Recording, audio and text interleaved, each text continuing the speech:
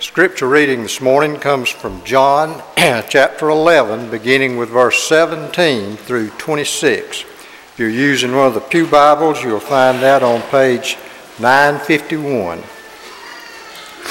And it reads, "Then when Jesus came, he found that he had lain in the grave 4 days already. Now Bethany was nigh unto Jerusalem, about 15 furlongs off. Many of the Jews came to Martha and Mary to comfort them concerning their brother. Then Martha, as soon as she heard that Jesus was coming, went and met him, but Mary sat still in the house. Then said Martha unto Jesus, Lord, if thou hadst been here, my brother had not died. But I know that even now whatsoever thou wilt ask of God, God will give it thee. Jesus saith unto her, Thy brother shall rise again. Martha said unto him, I know that he shall rise again in the resurrection at the last day. Jesus said unto her, I am the resurrection and the life. He that believeth in me, though he were dead, yet shall he live.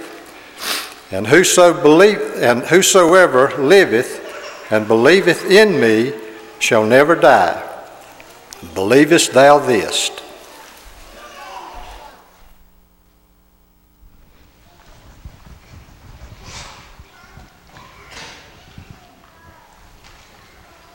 Good morning. It is good to see each of you. If you're a guest, again, we welcome you. It encourages us that you're here, and we want to be an encouragement to you. We're thankful that you've chosen to be here today. Most scholars picture Jesus in the Garden of Gethsemane on Thursday night. It was a difficult, dark night. One of his friends, Judas, would come to betray him. The Jews would make plans of what they were going to do with him. That night and the next morning on Friday, he would be mocked. He would have a court session that wasn't fair at all. He would be denied by another close friend. He would be crucified. His body would be laid in a borrowed tomb. At that moment, it would appear that things were doomed. It would appear that all has been lost. It would have been a very dark and difficult day. But then came Sunday. Sunday was the great resurrection. Sunday was when the tomb was found empty. Sunday, Jesus was alive. Sunday, Jesus presented himself alive to his closest disciples and then eventually to others. Sunday brought a great joy. But what about Monday? What about Monday for those believers in Jesus? What did Monday bring? Monday and the following Mondays and the following weeks and the following months, we see that the resurrected Lord affected their life in a great way, that they believed that the agenda of the kingdom of heaven ought to be advanced around the world. As a matter of fact, some would have probably described it in reckless abandonment. They began to sell all of their possessions. They began to go into public and to private, to the marketplaces, to even places that people didn't want to hear it. And they talked about Jesus. They would be persecuted and they still wouldn't stop talking about Jesus. Should we please man or should we please God? And they continued to talk about Jesus. And the kingdom of heaven is swelled and it grew in Jerusalem and then throughout all the parts of the earth until all of the earth in the first century, every living creature had heard of the resurrected Lord. Sunday of the resurrection greatly affected the first century Christians. How does it affect you? Does the living Lord, the resurrected Lord, affect you in that way? Or would it appear that your life is much more affected by that dark day on Friday? Which one is the greater reflection in your life? Thanatophobia is a fear of death. It's an abnormal fear of death. It's where people do or do not do things throughout the day and throughout their life because of their fear of death. Maybe they won't drive down a certain road because there's a cemetery right next to the road. They won't stand somewhere because it's close to a tombstone. They won't go to a funeral home because it represents in their mind death. They hate to go to hospitals.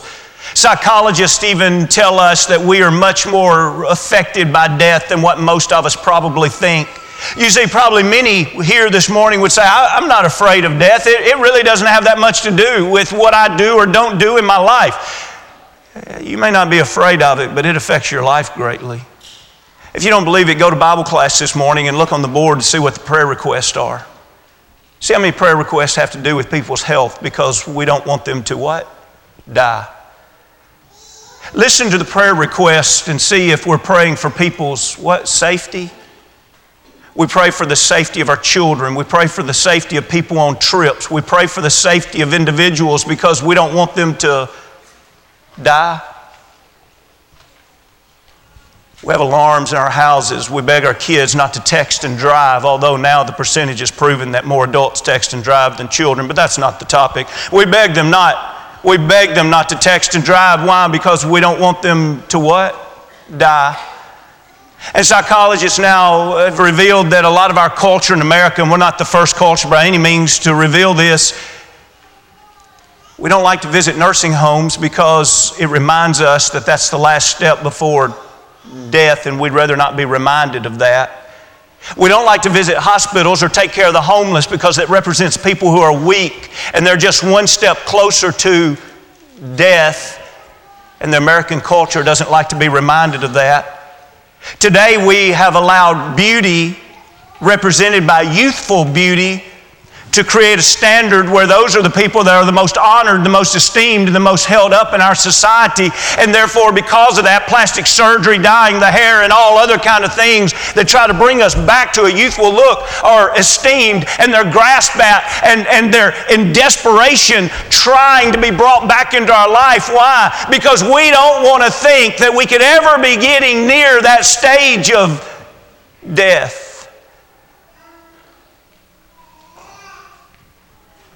We as an American culture are much more affected by the Friday than we are by the Sunday. But hopefully that doesn't describe us here today. Today we have so much more to live for. We have such a much greater hope. Would the American culture best describe your life, or would the thinking of Christianity, like where Paul would say in Philippians, the first chapter? I just want us to run through some introductory verses and then go right back to this beautiful chapter about a resurrection. In Philippians, the first chapter, in verse 20, Paul is looking at that earnest expectation and that hope that in nothing I shall be ashamed, but with all boldness as always. So now also, notice this, Christ will be magnified in my body, whether by life or by death. How do you feel about that, Paul? Well, he would say, for me to live is Christ and to die is gain. Where's the fear of death? It's not there at all. As a matter of fact, for Paul, it's a welcome sight. Can you imagine Paul saying, I've got a prayer request this morning. I'd like for you to pray that I have a safe trip on a journey. I really can't hear Paul throwing that out as one of the early things in a prayer request. I loved a letter that I got before I went on the campaign a few weeks ago. It said, I'm praying for a safe trip. Then it said, but that's not the most important. It said, most importantly, I'm praying that souls will be reached. And then that person that wrote that letter quoted Matthew 10 and 28. Do not fear those who kill the body, but cannot kill the soul. But rather fear him who is able to destroy both soul and body in hell. Which one do you fear? Obviously, we expect America to fear physical death. The very idea that if we're going to die physically, all is lost. That's just horrible. The end is there. And if someone that we love is going to die physically, that's just horrible. We expect our American culture to have that view. But we can't expect or accept that Christians would have that view. Instead, as Christians, we ought to have the stirring of grief that is deep, that is painful whenever there is spiritual death. Whenever there is one that has lost their way, whenever there is one that is overtaken with sin, whenever there is one that has become rebellious against their God, whenever there is one who is no longer living for the Lord. Many years ago, I told you a true story. A woman that received a horrible phone call one morning. She began to cry, and her 2 younger sons were sitting there eating their cereal, and they watched their mother hang up the phone, and they said, "Mama, what is wrong?" And she said, "Your brother is dead." They dropped their spoons and their cereal, and they began to cry, and they began to ask questions. What happened to him? Where was he? How did he die? And when she gained her composure, she finally said to them, "He died in sin. His life is separated from God." And they grew angry with their mother, and they said, "Why would you do that to us? We thought that something horrible had happened." And she looked at them and said, "Don't you realize something horrible has happened?" And this is a woman that had already buried a son who was right with God. And she said, "I would much rather lose another son physically than to lose a son spiritually." Which one are you afraid of? Are you afraid of sin? Are you afraid of the one that can kill your soul? Are you only afraid if you have a horrible car accident and you're rushed to Vanderbilt and you don't know for sure if you're going to make it or not? Listen, that's nothing. That's nothing. That's a cakewalk. Lose your soul. Live separated from God for an eternity. Live only in view of that Friday, of that horrible Thursday night. Live without the resurrection in your life. And you will know the worst death that any of us will ever experience. You see, death is kind of like our A to Z in the Scriptures. We open up the Bible, and as early as Genesis, the 3rd chapter, man and woman are being warned not to sin. Why? Why shouldn't we sin? And in Genesis 3 and verse 2, the woman told the serpent that we can eat of the fruit of the trees of the garden, but of the fruit of the tree which is in the midst of the garden, God has said, you shall not eat it or touch it, lest you what? Die. And you remember what they did. Satan lied and said, you will not surely die, but they did die. Immediately as they did that, they were separated from God. It was spiritual death, and later on, because of that, their family experienced physical death.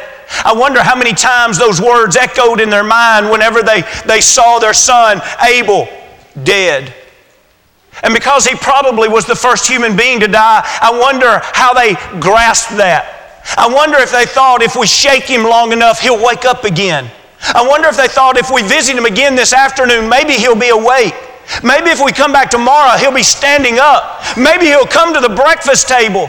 Can you imagine how difficult it was for the first people to see death for the first time and try to grasp, what is this death that God warned us against? What is it that He told us, don't do this lest you shall die? Well, it has been an enemy. Since that very time, it's been a horrible enemy. And if you go to 1 Corinthians, the 15th chapter, we read the A to Z. We just read the beginning of the Bible. Now let's read about the end of times. And in 1 Corinthians, the 15th chapter, in verse 24, 1 Corinthians 15 and 24, then comes the end, when He delivers the kingdom of God to the Father, when He puts an end to all rule and all authority and power. He must reign till He has put all enemies under His feet. The last enemy that will be destroyed is death. Jesus is going to come again, and when He comes again, there's going to be a slaughter of all of the enemies of His and of mankind. I don't know the list of all the enemies that are going to be destroyed, but He's going to destroy them all, and He's going to save one back. He's going to save one back for the end. And the last enemy that will be destroyed is death itself. You and I will never have to experience another goodbye. We'll never have to experience a death. We'll never have to experience a funeral. Why? Because death will die at the hands of the Redeemer. Do we understand death, the consequence of sin? Do we understand life, the resurrection, the blessing of living with the one who said in the text that's already been capably read this morning, I am the resurrection. Let's go back to that story, and I'd like to take you back to the first verse earlier than the text that was written. Let's go to John, the 11th chapter and verse 1. And as you look in your Bible, you see that this is a long story. And this is a long story that involves Lazarus and Mary and Martha and Jesus and even some of the other Jews standing around. And because of the length of this passage, we cannot develop even all of the entire story. But I'd like for you to see some things, especially this morning, as it pertains to the setting of Lazarus' death and Jesus working with his disciples, and then talking especially to Martha. If you'll notice in verse 1, you'll notice the setting. You see there that there was a certain man that was sick, Lazarus of Bethany, in the town of Mary and her sister Martha. Jesus was close friends with Mary, Martha, and Lazarus. Bethany was just less than 2 miles out of the area of Jerusalem. And there you'll remember from last Sunday morning's lesson, Jesus is the door. You remember the setting for Jesus being the door? You remember he told that story and he gave that teaching because he had healed a blind man. And he healed that blind man on the Sabbath day, and it stirred up the anger and the jealousy of the Pharisees. Now, what we didn't cover last week, simply because it was a little bit deeper in the text of John, the 10th chapter, but if you have your Bible open, you can flip right there in John, the 10th chapter, and you can see something that ties into this story that we're about to read. Did you notice there in John 10:31, then the Jews took up stones again to stone him. What's this? Jesus is going to heal a fellow Jew, and the result is going to be other Jews are going to try to kill him. And look in 39. Therefore they sought again to seize him, but he escaped out of their hand. And he went away again beyond the Jordan to the place where John was baptizing at first, and there he stayed. Well, how long did he stay there? Until Lazarus died. And now let's pick up. What's going to happen? Let's drop down now in John the 11th chapter and verse 7. Then after he said to the disciples, let us go up to Judea again, the disciples said, Rabbi, lately the Jews sought to stone you, and are you going there again? Now you can imagine their thinking is, we love you, Jesus, we don't want you to die. Also their thinking is, we traditionally follow you everywhere you go. Last time we had to duck out of town and follow you lest we get killed, and now are we going to have to follow you back to the same place, or very close to the same place where we almost died last time? And notice verse 14, Jesus said to them plainly, Lazarus is dead, and I am glad for your sakes that I am not there, that you may believe. Nevertheless, let us go to him. And Thomas, who is called the twin, said to his fellow disciples, let us also go, that we may die with him. We see there part of the conviction of Thomas. He's going to walk with Jesus. And Thomas, where are you walking? Most likely we're about to walk into death.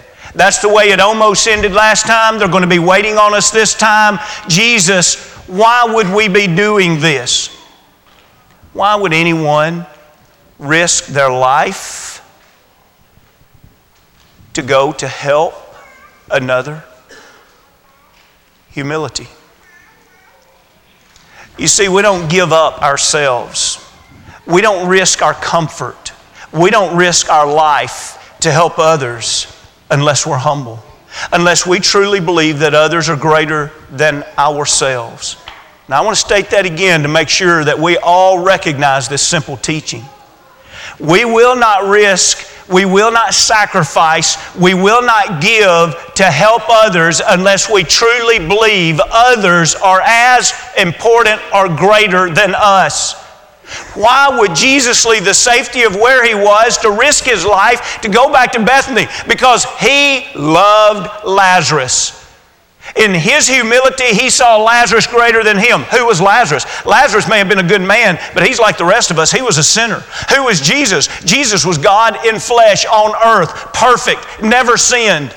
It would be easy for us to justify and say, Jesus was much greater than Lazarus. Not in Jesus' eyes. Let's ask this same question.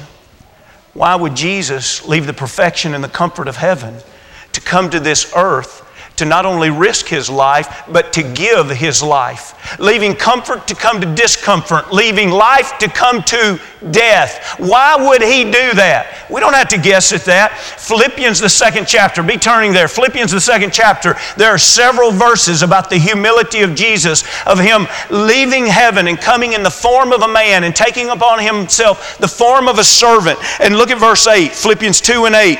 And being found in the appearance as a man, He what? Humbled Himself and became obedient to the point of death, even the death on the cross. Listen, the story we're reading this morning was a great occurrence in the life of Jesus because it proved so much. One of the things that's easy to just move over and not recognize, but this morning let's pause just for this moment and recognize one of the great things that this story reveals about Jesus is Jesus' great humility. The very same thing that took Him back to Bethany is the very same thing that brought Him to this earth.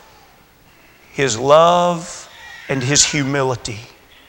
His love for others and His great humility that He expressed and exemplified in everything that He did. But I'd like for you to notice that there's something else. It's not just the actions, although those are huge. The action of a resurrection, that's powerful. We'll talk about that in just a moment. But it was also His words. We do not know the things of God unless God reveals those things to us. It is in this story that Jesus reveals many things to us about Him and about His power. I'd like for you to see that one of the things that He wanted revealed that day was He wanted the glory of God to be revealed. Drop back again to John the 11th chapter, except this time let's go back to verse 4. We skipped over that just a few moments ago. Look at John 11 and 4. When Jesus heard that, He said, "This sickness is not unto death, but for the glory of God." Now that may sound strange because we know that Lazarus died. So when He says it's not unto death, He's not saying Lazarus is not going to die. He's saying that's not going to be the end of it. In other words, the end of this is not going to be that Lazarus remains dead.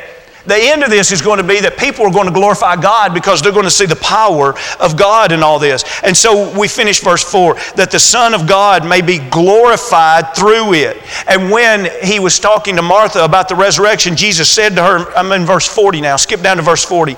Jesus said to her, "Did I not say to you that if you would believe, you would see the glory of God?" So this morning we're not guessing. We're listening to Jesus. Jesus is revealing to us. We could say, "Jesus, why did this take place? Why is this recorded in the Scriptures?" And He would say, "I want people to know the glory of God." Okay, so in this we see His humility and we are hearing and seeing the glory of God.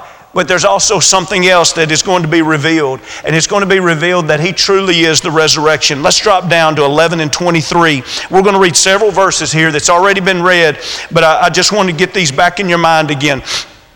Look at John 11 and 23. Jesus said to her, she's come running up to Him and said, "If you'd been here, my brother wouldn't have died." And Jesus says to her in 23, "Your brother will rise again." Now, Martha's theology is good here. She seems to have an understanding that would have been equivalent or maybe even better than many others of her day and of that time period. And notice what she says in 24. "I know that He will rise again in the resurrection at the last day." And Jesus said to her, notice the present tense here, "I am the resurrection and the life. He who believes in Me, though he may die, he shall live. And whoever lives and believes in Me shall never die. Do you believe this?" He has just stated to her, "I am the resurrection and the life. Do you believe this?" Now, I don't think that Martha's trying to squirm around, and I'm definitely not trying to throw Martha under the bus. I'm just saying that Martha is probably going through a similar time that all of us probably always go through, and many of us could say, "I'm there right now." And that's where the Lord is trying to teach us something. The Lord is trying to show us something, and we grasp one part of it, but we don't grasp the fullness of it. And that seems to be what's happening here. He is not just saying to her, "I'm the Messiah." He's saying to her, "I have power over life, and it's not just in the end. I have power over life today. How quickly would those of us in this audience say, I believe in that great resurrection at the end of time. I believe that when we die physically, there's going to be a great resurrection in the end. I believe in that. But then tomorrow something will happen to you, and you will doubt as if God has no power. Now, how can that be? If we really believe that He has the power to resurrect everybody that's ever lived, how can we today say, I guess He just doesn't have that power yet? Notice again, I want to take your eyes back again. Look at verse 27. He's asked in 26, do you believe this? He's the resurrection and the life. And notice her answer. And again, I'm not trying to throw her under the bus, but notice her answer. Yes, Lord. I believe you are the Christ, the Son of God, who is to come into the world. You say, that's a great answer. It is a beautiful answer, but that's not what He was saying to her. He was saying to her, I'm the resurrection and life. Your brother's dead. I'm telling you he's going to live because I am, present tense, I am the resurrection and life. Oh, yes, Lord, we believe you're the Christ. We believe you're the Son of God. We believe that you're the glorified one. You think she got it? Well, we know she didn't get it, because when you read on a little bit deeper, and Jesus shows us His humanity as He's troubled and He's groaning in the Spirit, and Jesus wept, and they're there at the tomb, and so finally He gives out the command. Look there in the 11th chapter in verse 39. Jesus said, now, we're going to tie this back to Martha again, so just think about this as it relates to Martha. Jesus said, take away the stone. Martha, the sister of him who was dead, said to Him, Lord, by this time there's a stench, for he has been dead 4 days.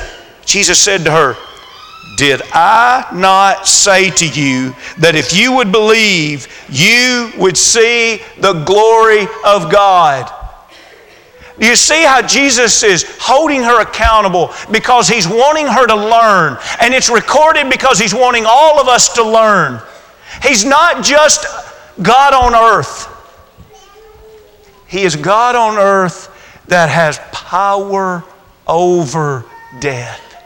He is the only one that can give life. And so when He said to her, do you believe? And she throws out a, yes, I believe. And now He's ready to remove the stone. And she says, whoa, we can't do that. He's going to smell. He says, you don't get it. Really, He's saying, you don't believe. I've told you. And now you're proving you don't believe. And so He did that. So that, why'd He do it? So that all there and all of us today would believe in what has been revealed. That day He revealed that He had power over death. Friends, that is beautiful. What does it mean to believe?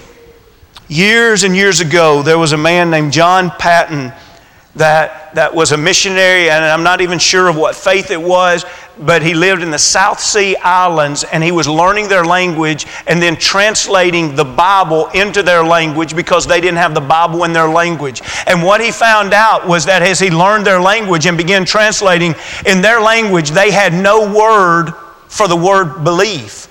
Now imagine trying to translate the Bible into a language that doesn't have a word for believe. And so as he thought, what other words, what other phrases, what could I do that would communicate belief? And as he wrestled with that, one of the natives come rushing into his office, and he just kind of fell back in a chair and he relaxed. And he watched that man throw all of his weight onto that old chair. And of course the thought went through his mind, what if that chair broke? But then also the thought went through his mind, that man trusted that chair completely. And he thought, that's kind of like belief. To throw all of yourself at something, expecting it to hold you. Martha, do you believe? I'm willing to remove this stone. Do you believe? Do we really believe that Sunday took place? I'm not saying what have you been taught since you were a little boy or girl. This morning I'm asking you, in your life of faith and conviction, does your Monday look like you believe? Does your Monday look like you throw all of yourself upon the resurrected Lord? Or does your Monday look more like Friday of darkness and pain? As we start bringing this to a conclusion, I'd like for you to notice again John 11 and 25 just as a reminder. Jesus said to her, I am the resurrection of life. It's present tense. Jesus did not say to her, I can resurrect. He didn't say to her, I will be resurrected. Although those things are true, He uses that same language that God told Moses to go to Pharaoh and say, I am. And so in John 10, He says, I am the door. And now in this chapter, He says, I am. Not I can or I will be. He says, I am the resurrection. You and I can't talk about anything beyond death with any hope unless we believe in the one who is the resurrection. With this in mind, I'd like to read this and just kind of fill in what is implied there. I'm still at John 11 and 25. I am the resurrection and the life, eternal life. And he who believes in me, though he may die, talking about physically, he shall live spiritually. And whoever lives spiritually and believes in me shall never die spiritually. And then he says to her, do you believe this? This morning we're about to extend an invitation. And I'm asking you, do you believe that? The Lord is asking you, do you believe that? Do you fear physical death, or do you fear that your soul is in spiritual death? Which one should you fear the most? Friends, that is not even something we ought to belabor. We must fear anything that can kill the soul and the body. So what's the hope? How can we be protected? There is one who is the resurrection. He can lift up our soul from spiritual death. He can give us life. He can give us guidance. He can give us hope. He can give us an eternity. And all of these blessings, they don't wait until the final end. He's the resurrection today. And what a beautiful and powerful thought that is. And so I want to drop down to John 11 and 43. John 11 and 43. And when he said these things, he cried out with a loud voice, Lazarus, come forth. And he who had died came out bound hand and foot with grave clothes, and his face was wrapped with a cloth. And Jesus said to them, loose him and let him go. Notice this next slide. It's just an artistic rendering, and I'm not even saying it's a great artistic rendering, but just try to picture it. What would it have been like that day to say, he's been dead 4 days? And you hear an authoritative voice. It's not any kind of inquisitiveness of, I wonder if this can happen. Lazarus, come forth. How could he say it with such confidence? I'm the resurrection. He calls Lazarus forth. Get those clothes. Get those clothes, those grave clothes. Get those off of him. Unbind him. Set him free. He's calling us spiritually, and there's not a question as whether or not He can revive us spiritually. And what He wants to do is get those sinful clothes, get those sinful bandages and the bondage of sin off of us. Let you be free. Free to what? Free to live. To live with Him for an eternity. Paul knows this. So in 1 Corinthians 15 and 55, he mocks and pokes a little fun at death. O death, where is your sting? O Hades, or O grave, where is your victory? In verse 57, but thanks be to God who gives us victory through our Lord Jesus Christ. And because of that victory, this chapter ends by saying, therefore, my beloved brethren, be steadfast, immovable, always abounding in the work of the Lord, for you know that your labor is not in vain in the Lord. This morning, do you live your life more in view of the resurrected Lord? Or do you live your life more in view of that Friday scene where sin seemed to rule? None of us are perfect. The only hope we have is the one who said, I am the resurrection. The tomb was found empty, and you and I can live. This morning, if you're ready to be baptized into Christ so that you can be resurrected in newness of life, we would love to assist you with that. This morning, if you've begun that journey, but along the way you've lost the way, and you want to come back and confess sin and pray forgiveness, that the Lord will welcome you back home, we would love to assist you with that. This morning, if you just have prayer requests or questions and you want to study more, either during this time of encouragement or even after the service, if we can help you in any way, our goal, our passion is that we want to walk with the resurrected Lord, and we want to help others do the same. We don't have anything to offer in and of ourselves, but we have everything to offer when we stand with the Lord.